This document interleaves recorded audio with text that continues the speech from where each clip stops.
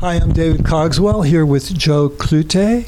Clute? That's correct. At Shamwari Private Game Reserve in Eastern Cape, South Africa. And this is Insider Travel Report.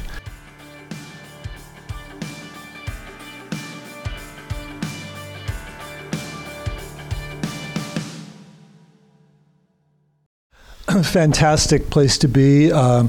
It's a private game reserve with 7 lodges on it, and it's 25 square kilometers, or how many hectares? 25,000 hectares, David. Wow, yeah. So perimeter fence of about 140 kilometers around here. It's a beautiful place. We went yesterday and saw all the big 5 except for the leopards, and just boom, boom. It's a fantastic place. So now you've been here for 30 years.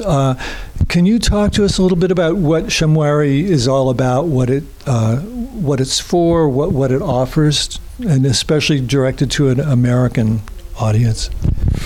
Right, David. So Shamwari is really, at the end of the day, all about being a sustainable conservation project. A very brief history of this area, of the Eastern Cape where we are based, is that it used to be one of the richest wildlife zones in Africa in terms of diversity many years ago. And then sadly man arrived in the 16, 17, 1800s and moved in, and agricultural expansion. And the end result of that is a lot of the wildlife was destroyed, sadly. So our mission at Shamwari has been over the last 30 years to bring back all the different animal species that occurred here many, many years ago. And we have largely accomplished that, except for a few species. If we can increase our land size a little bit bigger, we can bring back 1 or 2 more species like the spotted hyena and the wild dog, which used to be called the Cape hunting dog because they used to run around freely here in the olden days. So it's a massive conservation project. It's a sustainable project. The funds that we generate every year go straight back into the project. We try and expand the land size every year. And it's a holistic approach to conservation that we apply at Shamwari. It's not just about building fancy lodges and having people enjoy these lodges and going out to see the wildlife. It offers a lot of job opportunities for the local communities, and the unemployment rate in South Africa is really, really depressing at the moment. So these kind of projects like Shamwari offer a lot of socioeconomic benefits to the local communities, skills training, job creation, and we're busy with a lot of exciting projects that we're going to launch in the next couple of months as well, to help the local community. So we see Shamwari as, yes, it's a luxury private game reserve. We operate in that sector of the markets. We are primarily geared at luxury travel. Family travel is a big part of our business, romantic holidays. We have an explorer camp where you do walking trails on foot, so you experience all your entire experiences on foot with very, very well qualified guides. We have 2 born-free centers on the reserve where we rescue African cats from captive situations around the world, and we bring them back to these sanctuaries, and we use that as an education program for the local communities to teach them that wild animals should remain in the wild and they should not be put into captive situations. We have a wildlife rehabilitation center where we take injured wild animals, we rehabilitate them, and we put them back into the wild. We're very excited. We are, in all likelihood, going to launch our VulPro project over the next couple of months, where we're going to be setting up a breeding center for endangered Cape vultures and other vulture species in South Africa that are threatened. And we're very excited about that. It'll be the only second one of its kind in Africa. So if you look at all these various different facets that Shamwari offer, it's got to be seen as a sustainable, holistic experience. And I think African lodges such as this are really one of the few ways that wildlife is protected. So for people who are concerned about losing the great wildlife, coming to a place like this is not only a great experience, you can feel that you're contributing to protecting these animals. I heard you were working on some new projects to protect against poaching, which is terrible. The rhinos being killed just for their horns. It's a horrible story, but but I know it's very difficult, but you're putting in some good new measures to try to help prevent that. Can we talk about that a little bit? Yeah, sure, David. It's a very sad situation. Just to go back in history, around about the 1960s, there were an estimated 65,000 black rhino in East and Southern Africa. Today, there are less than 4,000 of those animals left. In the 1960s, there were less than 250 southern white rhino left in South Africa. And then a gentleman by the name of Ian Player started Operation Rhino.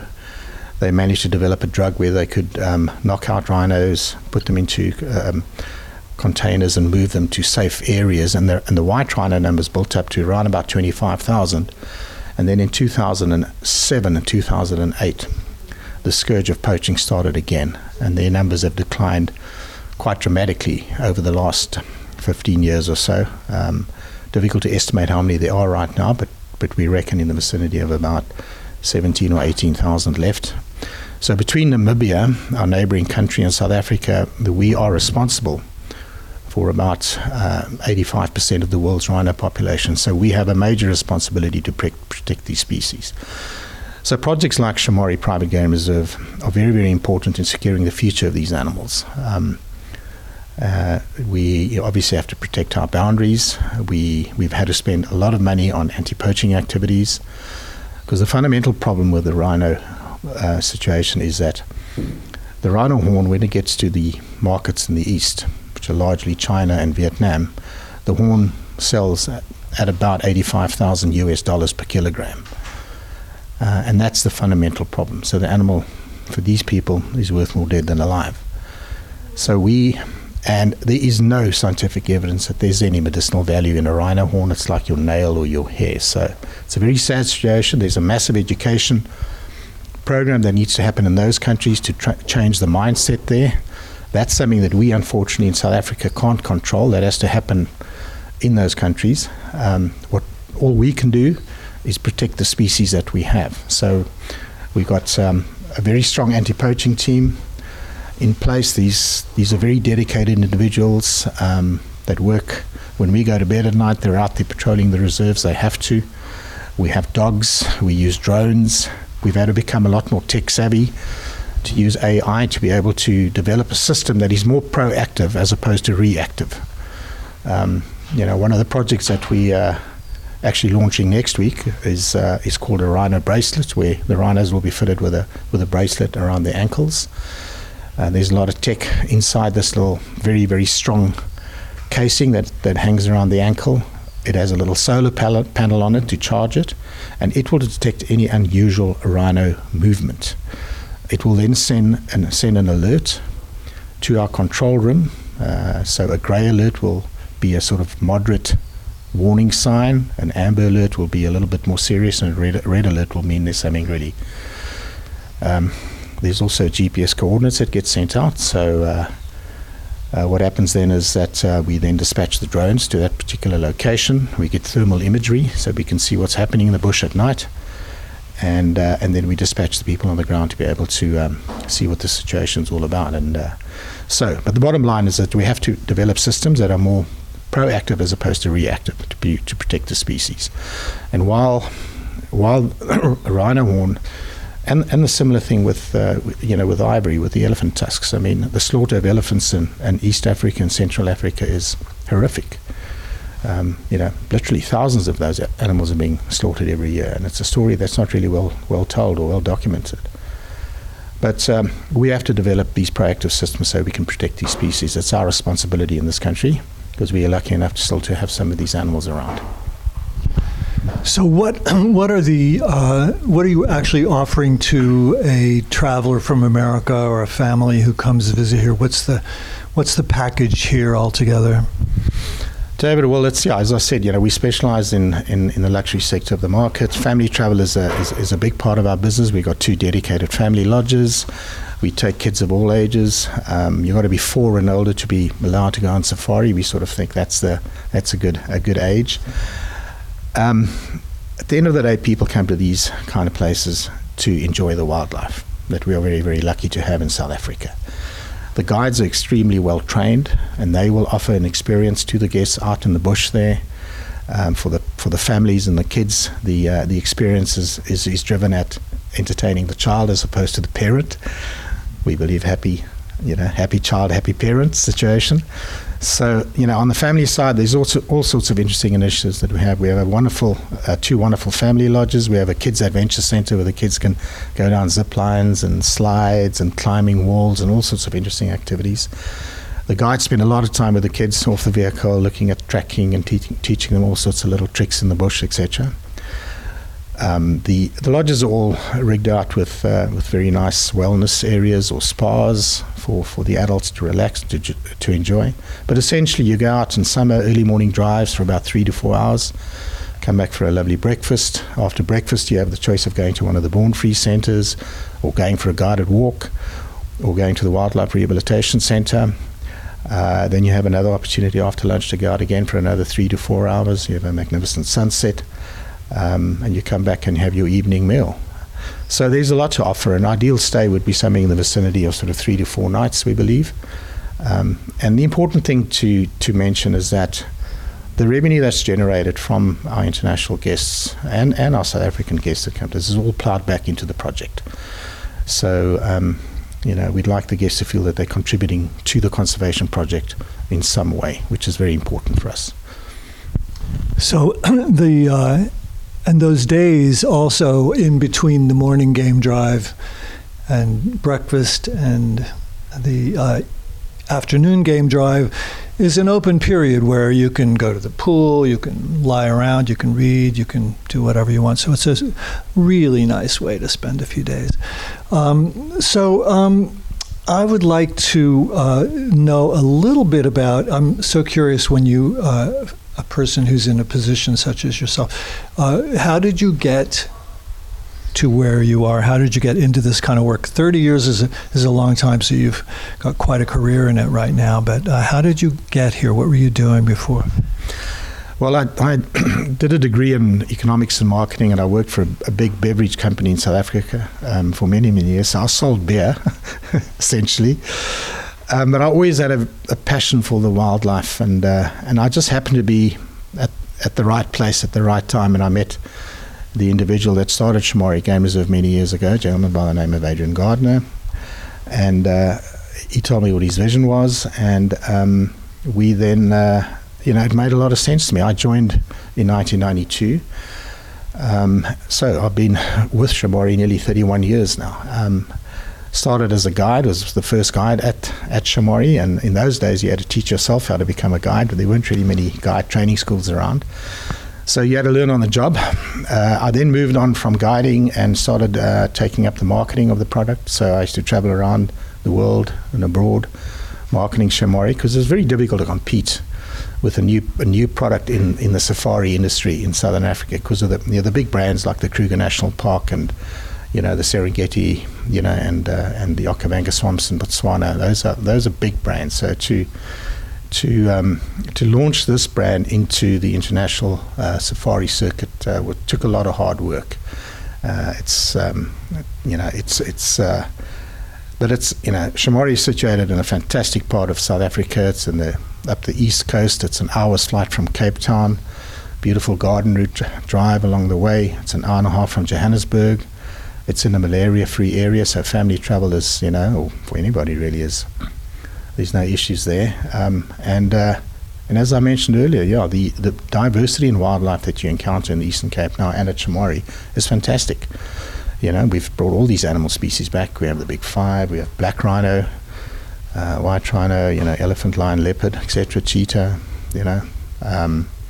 So it's a fantastic experience. Lots of bird life. And it's a holistic experience at the end of the day. It's not just about guests coming to enjoy luxury lodges and enjoying the bush experience. The revenue gets plowed back into the property. What we do for our local communities is very, very important to us.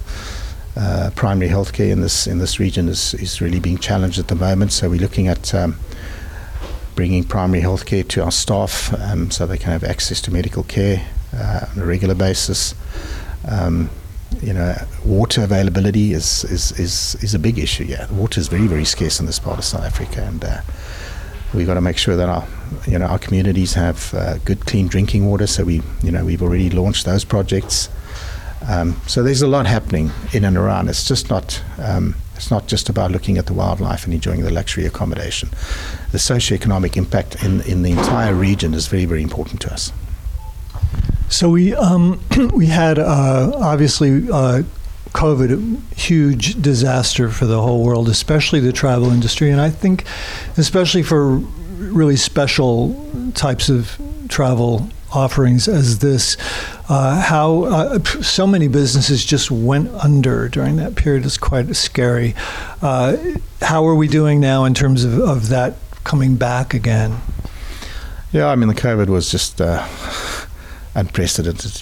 We went from 85% occupancy on the 20th of March to having 7 lodges closed a week later, when everybody was locked down. And nobody knew what to expect. That was the big thing. Everybody thought it was going to last 3 weeks, and then they said 3 months. And so it was a complete disaster economically. And I think the big thing that people don't realize is the impact that it had on the local communities, because, there's no revenue coming in. We had to cap salaries that we could pay. Sadly, we had to let some staff go. So that two and a half year period, I don't ever want to experience again, and I don't think anybody in the world wants to experience that again. So that's a complete tragedy. Fortunately, the market has bounced back pretty quickly over the last sort of year, particularly the North American market. They were the first market to come back very, very strongly. And I guess we're at about 80% of our pre-sort of COVID occupancies right now. And if I look at the forward bookings, they're looking really, really promising. So we're very grateful for that. North American market came back quickly. The United Kingdom market has now started coming back. European market has been a little bit slow. I'm not sure if the situation in Ukraine and Russia has got something to do with that. But anyway, South America, we're hoping that will start coming back pretty soon when direct flights into South Africa come around, and I think it's going to be October or something like that through LATAM Airlines. So, yeah, about 75-80% of where we were pre-COVID, I think. Well, that's hopeful. I appreciate your talking to me today. I wish everybody could come and see this for themselves, because you can't really express it in words, but it's really worth checking out for yourself. So I'm David Cogswell. This is Joe Klute at Shamwari Game Reserve in South Africa, and this is Insider Travel Report. Thank you.